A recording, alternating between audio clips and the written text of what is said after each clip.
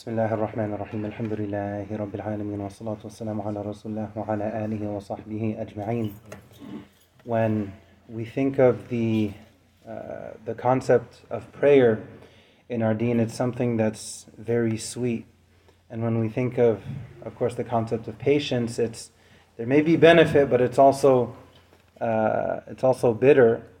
And what's interesting to note, this is just from a reflective standpoint, when you think of perhaps the first two items that come to mind when it comes to prophetic medicine, perhaps Quranic medicine, when you look at the Quran and Sunnah, probably the first two things that come to mind are black seed oil, and honey.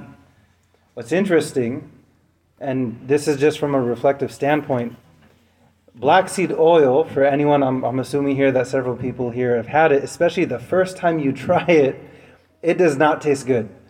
It does not taste good. It tastes so strong, so bitter. What's interesting though, over time, it doesn't get sweet. The taste itself is the same, but then we adapt to that taste, and over time, it kind of grows on you a little bit. You kind of look for that little kick. For those who are familiar with it, you know exactly what I'm talking about. It's the same thing as patience. At first it's bitter, but then it's not that it necessarily gets sweet over time, but eventually you adapt. Eventually you get used to it. And what's interesting to note is how good that thing that may taste bitter to the tongue is still going to be beneficial for the rest of you. So for one part of you it's bitter, but then the rest of your body is thankful that the tongue, that your taste buds put up with that bitterness for a few moments, and then the rest of your body benefits. So a person may deal with some kind of musibah, some kind of calamity, some kind of trial, challenge that strikes them, that afflicts them, and it's bitter at first, but over time you adapt, and over time the health of your iman will probably get better because of it. It's a very inconvenient truth. It's still true though, that a lot of the time, someone goes through some kind of challenge, some kind of calamity, they really want something, and they're begging Allah, and they may not see it happening right then and there, but if they're really motivated, they're going to start doing more.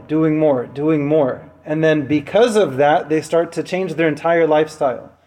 And then they start to do more good. And all of a sudden they care more about sadaqah and zakah and helping other people and trying to leave behind a positive legacy. And then maybe 10, 20, 30 years down the line, they look back and they say, subhanAllah, now that I think about it, what motivated me at first was something bitter, was something difficult.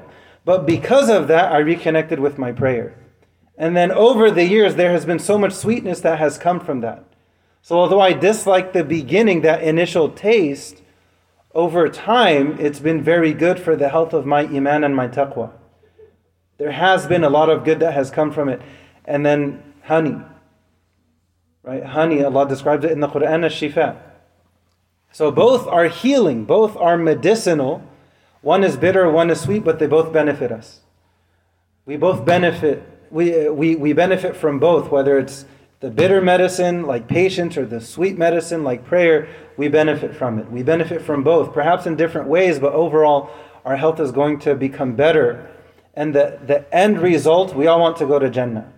So if somebody ends up in Jannah, and maybe what sparked that flame of iman in them, when they realized that I have to change my life now. Sometimes there's something bitter that motivates that huge positive change, and sometimes it's something sweet. But usually it's bitter. Usually it's bitter. How many people have dealt with some kind of challenge, and because of that they came closer to Allah? And how many people they've been given blessings, and maybe because of those blessings they turned away from Allah.